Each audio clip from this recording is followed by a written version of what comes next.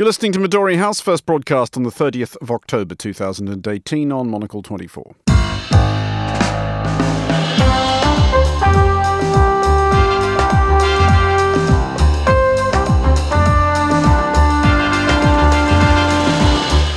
Hello and welcome to Midori House, coming to you live from Studio 1 here in London. I'm Andrew Muller on today's show. Firstly, I will not be running for president at the next CDU conference in Hamburg in December. And secondly, this fourth term is my last term as Chancellor of Germany. Angela Merkel calls time, although is clearly in no hurry to leave. My guests Terry Stiastny and Sebastian Borger will be discussing this and the day's other top stories, including US President Donald Trump's latest promise to do something which he can't, UK Prime Minister Theresa May's hunt for future friends at the Nordic Council, and the Japanese train company overtraining its trainees with trains. That's all coming up on Midori House on Monocle 24 right now. And welcome to Midori House. My guests today are Terry Stiastny, the author and journalist, and Sebastian Borger, London correspondent for Der Tagesspiegel. And welcome both to the programme. And we will start in Germany, which now has 3 years to get used to the idea of having a chancellor who is not Angela Merkel. Following another battering for her Christian Democratic Union in a local election at the weekend, this time in Hesse, Merkel announced that she would stand down as leader of the CDU in December and as leader of the country at the end of her present term in 2021, at which point she will have served for 16 years, overhauling Konrad Adenauer on the all-time list of long-serving chancellors, roughly equaling Helmut Kohl and falling 6 years short of Bismarck. Sebastian, it's very strange, I think, for any country when somebody stays in charge of it for years running into double digits. How odd to Germans is the idea of her not being chancellor? It's comparatively odd, I suppose, for people of my generation, to the idea that Kohl wouldn't be our chancellor anymore. You know, my first election was when he had just become chancellor, and suddenly not to have him in the chancellery anymore was very surprising. And I now have a son who was born, he was 7 when she became chancellor, so I suppose he wouldn't have been terribly interested in politics then. He certainly is now, and he can't remember anything beyond Angela Merkel. Very, very interesting.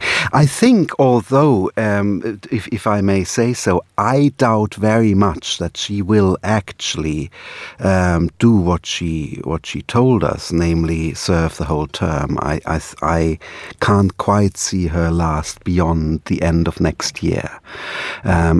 She can't say that now, of course, but she is a lame duck, and particularly if someone gets elected as party chairman or woman who is quite different in his, to be honest, it would be either of the male candidates so far.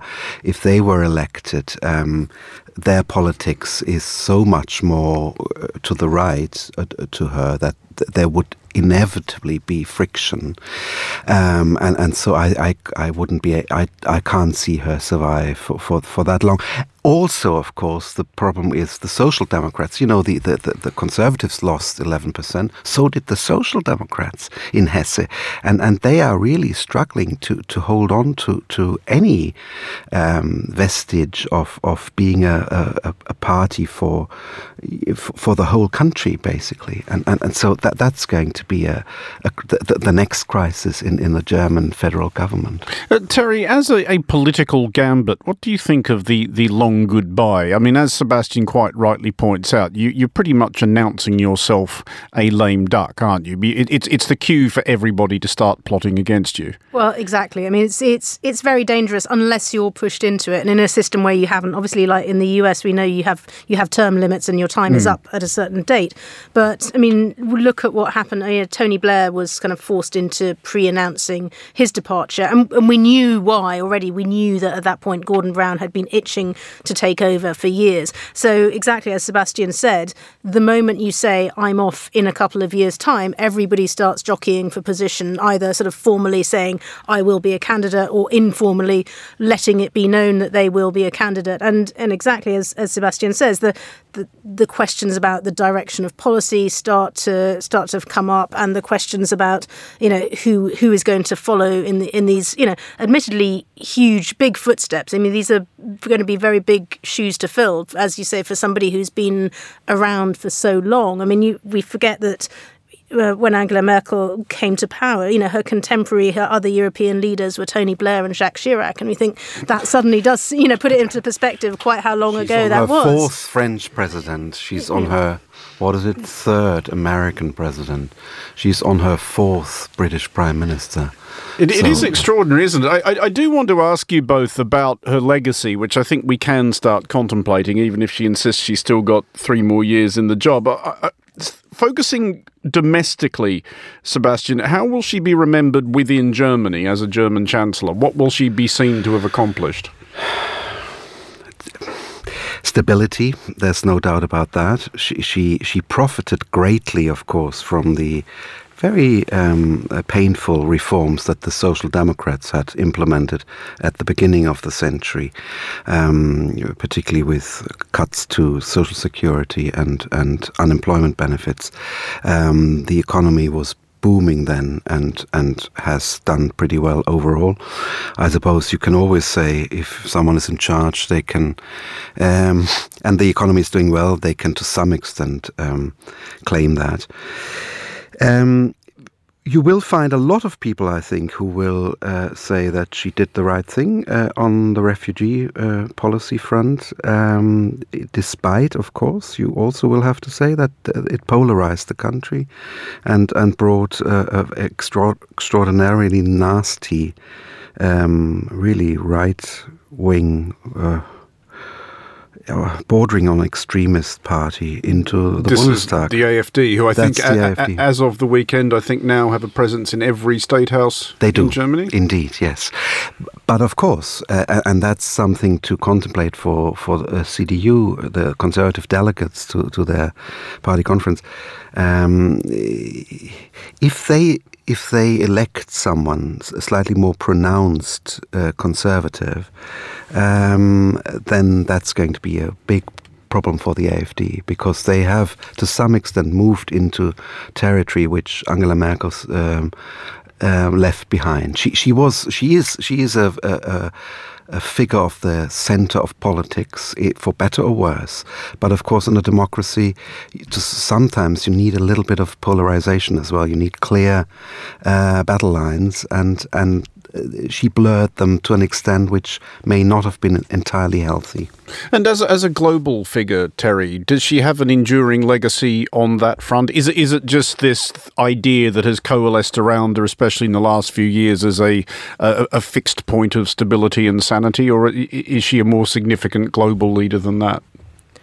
I think, partly through her longevity, that sense of stability. I think her main achievement will have been to consolidate Germany as one country and Germany's place in the world, because it's always been a very difficult debate as to how much Germany should engage, how much an active role Germany can play in terms of foreign policy. I mean, as you were sort of referring to, we shouldn't forget she was the first post-reunification chancellor to actually have come from the East. And although it's not to say there aren't still problems. And the first woman, of course. I mean, that's massively important. And not to say there aren't still issues, not to say we don't look further east into the rest of Eastern Europe and see some of those issues and problems still bubbling up. But the fact that, as you say, she said that we are going to be a country that is open to refugees to come and settle. Yes, that has caused her political problems in the short term. But as a figure that was consolidating Germany's role within Europe and its role within the world, I think she was an important force for stability and continuity. Okay, well, let's move along now to the United States, where President Donald Trump has announced that he intends to end birthright citizenship, which he can't, and complained that the United States is the only country which allows it, which it isn't.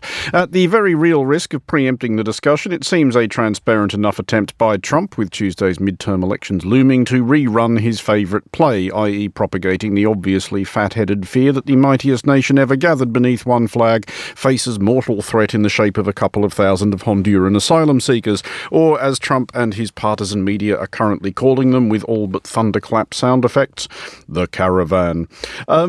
Sebastian, a reminder to us all that the 14th Amendment of the Constitution of the United States says, and I quote, "All persons born or naturalized in the United States and subject to the jurisdiction thereof are citizens of the United States." Do we imagine that Trump knows the 14th Amendment from a hole in the ground? We've just talked about an anchor of stability and rational thought in the world of politics, haven't we? And now we've come to the opposite, and that's part of the reason, I suppose, why Merkel was and is well looked upon. This gentleman is it's very difficult to talk about him in a serious manner. But on the other hand, he's been in charge now for almost 2 years. The American economy is booming. I can see a big crisis looming on the horizon, but for the time being, all the figures are up. He has bullied Canada and Mexico into a new trade agreement, and he's clearly able to rally his party base. I wouldn't be surprised if all the hopes of the Democrats to retake at least parts of Congress next week will be dashed. I fear the worst, to be honest. And whether the problem, of course, is that it doesn't matter. It doesn't seem to matter anymore to people whether their president has even heard of the 14th Amendment or indeed any other amendment of the Constitution. They don't care. They don't care. Which is an interesting point right there, Terry. The question of why Trump supporters in particular don't care that he's talking obvious rubbish, which in this case he is. I mean, he simply cannot, of his own fiat, rescind amendments of the Constitution. He just can't. It simply isn't the case that the United States is the only country which permits birthright citizenship. So by definition, this is a promise which can come to absolutely nothing, as so many of his promises do. But why doesn't that bother his base? I think because it manages to bounce people off the topics that they were talking about before. And so he sets things running. And to a certain extent, we kind of go chasing after them, even though we're saying, and everybody's reporting, and the Associated Press has had to delete things, saying we had to delete our tweet because it failed to note that the president's statement was incorrect, which is a massive correction from the news agency.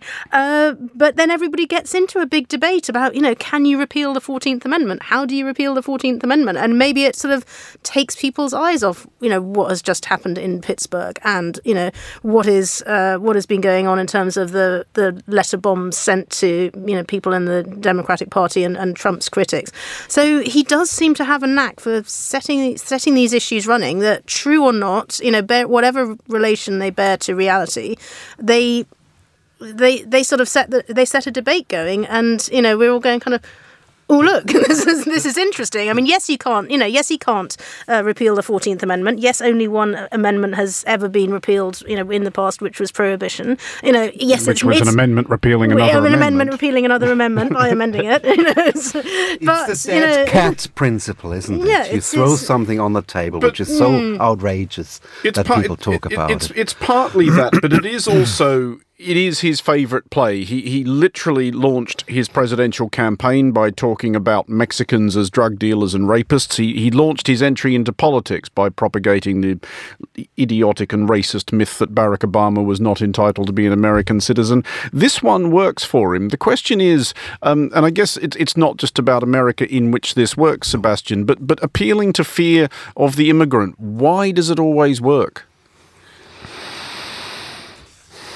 Well, look, I think we are confronted with a society with lots of changes at a speed that is, when you look at human history, quite remarkable, if not unprecedented.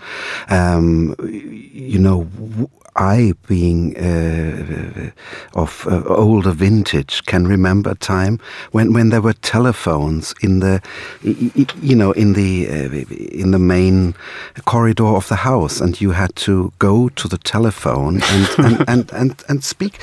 No, seriously. But I mean, look at a whole generation of young people who can't imagine that concept anymore, or of television programs which really the whole nation was watching at the same time. It very rarely happens anymore. And of course, going with that is that a lot of people of not so good education and skills are being left behind by a society which is increasingly technological. And those tend to be, again, because immigrants tend to be fairly industrious and willing to get up, go the extra mile, get up an hour earlier. The people who've been born into the country are being left behind and are feeling that. And he's picking them up by their fears. I think that's a huge part of it. Just a final thought on this one, Terry, going back to that point you made about AP deleting that and semi-apologising for that tweet earlier. Are the media getting any better at covering Trump? Because the trouble is that you can't just write him off as a bloviating, meretricious attention seeker. He's president of the United States. When he says things, they do need to be reported. But is the media, especially the mainstream American media, getting better at dealing with the fact that the president of the United States routinely just says stuff which is demonstrably untrue? I think certain sections of the US media are. I mean, it is always hard. I've done enough, breaking news reporting in my time to know that, you report at first the thing that somebody has said. And in the immediate moment, although you know these things in the back of your head, you probably don't have exact time to go and check all the references and, exactly all the points that somebody is wrong on. But fair enough, then later go back and say, yes, this is untrue, that is untrue. But yeah, as you say, also you forget the respect that there is in the US press corps for the president. It's one of the few places in the world where when the leader comes in, everybody stands up. And journalists don't applaud and they don't stand up for pretty much anybody. But there is a respect for the office. And I think the difficulty for people reporting on that is to square, the tradition of the respect for the office of the president and the fact that, the president is coming out and saying things that are flat out untrue. Okay, well, we're going to take a short break now. You're listening to Midori House with me, Andrew Muller, along with Terry Stiastny and Sebastian Borger. Coming up next, Theresa May speaks at the Nordic Council, but she's getting used to frosty receptions. I'm here all week, folks. On Wednesday, October the 31st, join me, Andrew Tuck, and the Urbanist team, plus a panel of special guests for an evening of discussion and a drink or two at Midori House in London to celebrate the launch of the Monocle Guide to Building Better Cities. In our latest book, published with Gestalten, Monocle's editors unpack what makes a great city.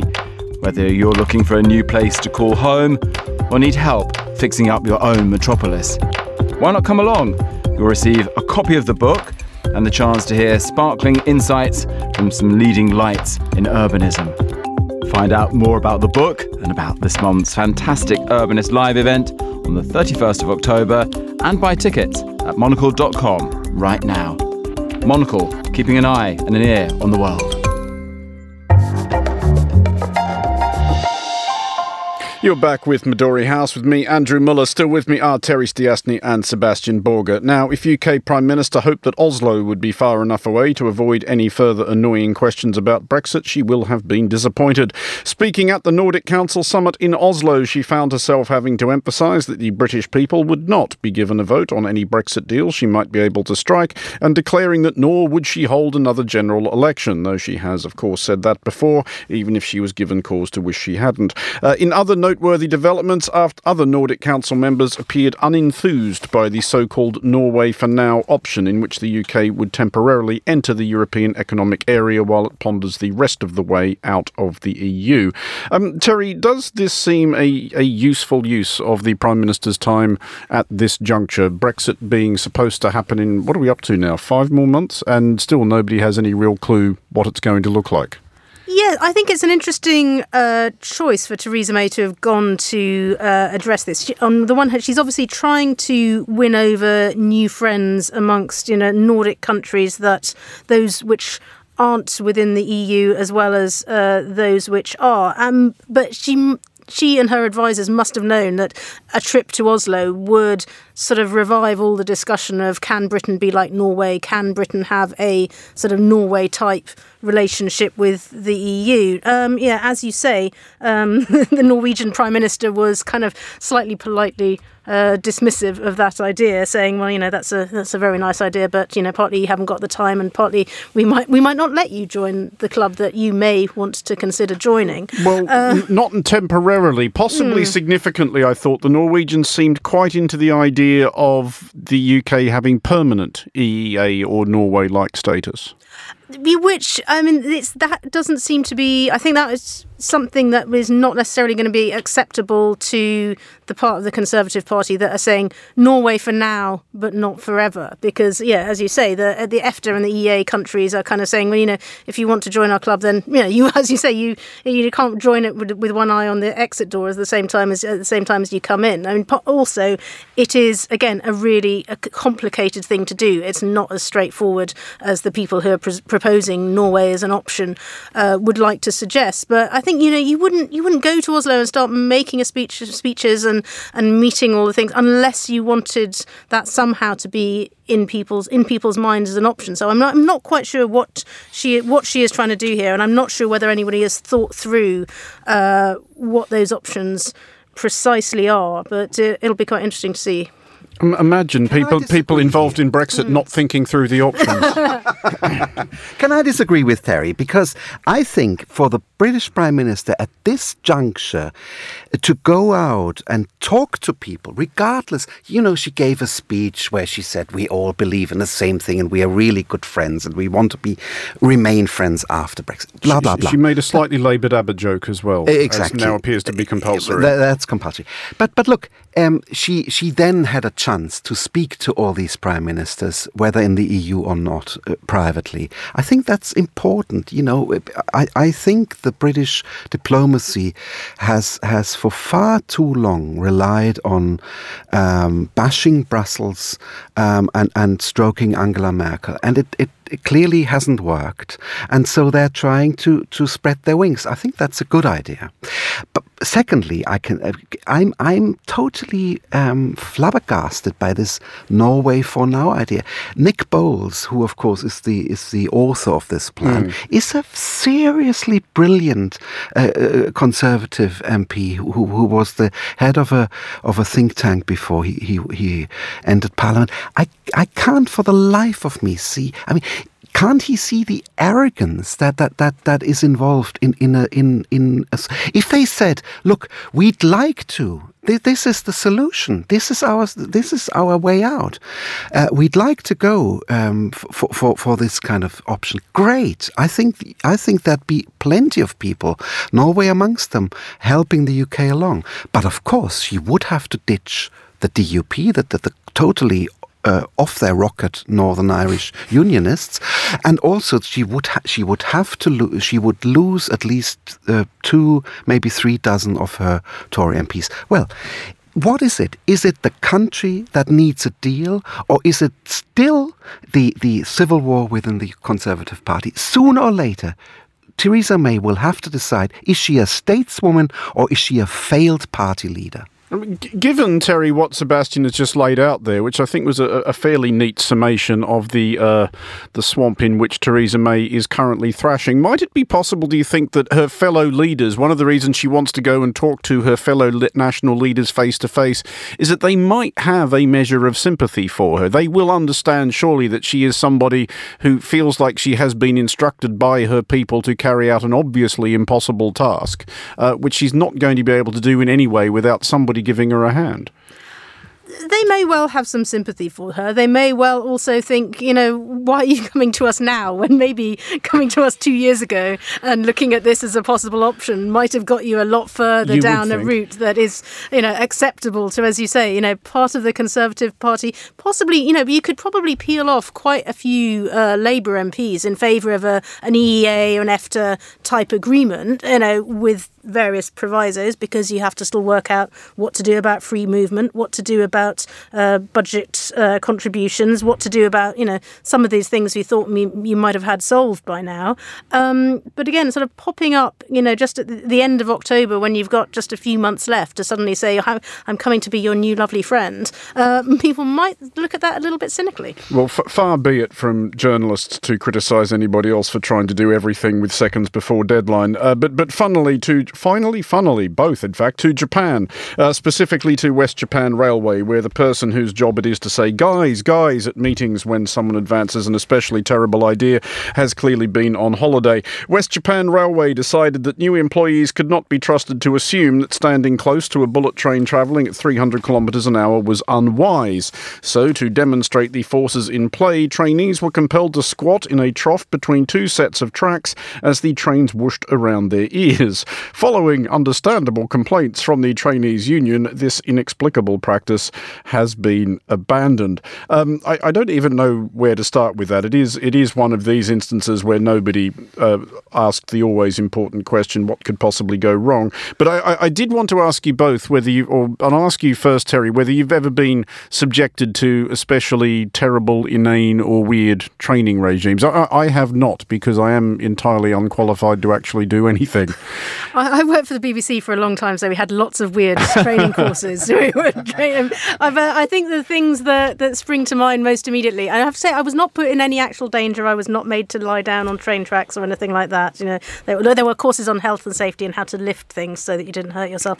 But the most dangerous thing was being mock kidnapped on a hostile environment course, where you had to do that. If you were sort of go on these courses where you learn how to keep yourself safe in a war zone or such like, and we did have these kind of ex-SAS or Marine guys come up to you, put a bag on your head and pretend to point a gun at you and say you've been kidnapped. I've spoken to the soldiers. I've spoken to some soldiers who've been the soldiers on those courses, and as one of them said to me, getting paid quite good money to rough up a bunch of journalists for the weekend. It's an absolute holiday for them. What's wrong with that? I mean, no, seriously. No, it's quite a good. I have to say, if your employer sends you somewhere, which carries with it the danger of that kind of situation, I think they might as well try to prepare you for it. I'm not saying it was a bad. I'm not saying it's a bad idea. They were, being responsible. I'm also not at all. I disagree entirely with Andrew about the railway. No, seriously, you've got to. If you work in a railway which deals with those kind of trains,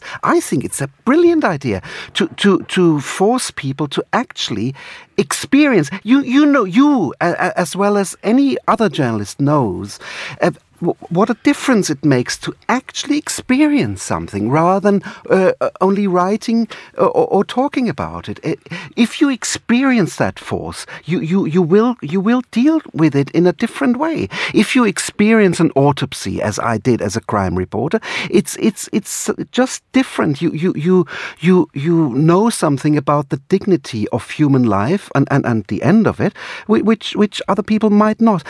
I honestly don't think that's a fair way to go about it. Whereas, if you are a school governor in Britain and you're being sent on a training course about how to deal with finances, and then you're part of the finance committee and you realize that you have no say in the finances whatsoever, that's something which is totally useless forever.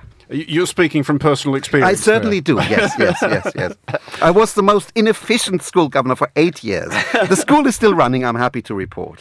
Well, that's something. Terry, did the BBC have any other arcane rituals, trainings or instructions? Yeah, probably shouldn't reveal these, but we did regularly kill off senior members of the royal family. Not for real, not in a crime reporter sense, I hasten to add. We're going to have a lot of fun editing that clip. The BBC regularly rehearses what what to do in the event of a royal death. So every so often they come up with strange scenarios as to who has died, and you had to work it out. And the biggest danger being that someone misheard this and reported this as fact when it was, of course, only a rehearsal. It was always a bit scary. That does bring us to the end of today's show. Terry Stiastny and Sebastian Borger, thank you for joining us at Midori House. The show was produced by Bill Luty and Augustin Macellari, researched by Fernando Augusto Pacheco and Barbara Maimone. Our studio manager was Kenya Scarlett. Midori House returns at the same time tomorrow, 1800 London. I'm Andrew Muller. Thank you for listening.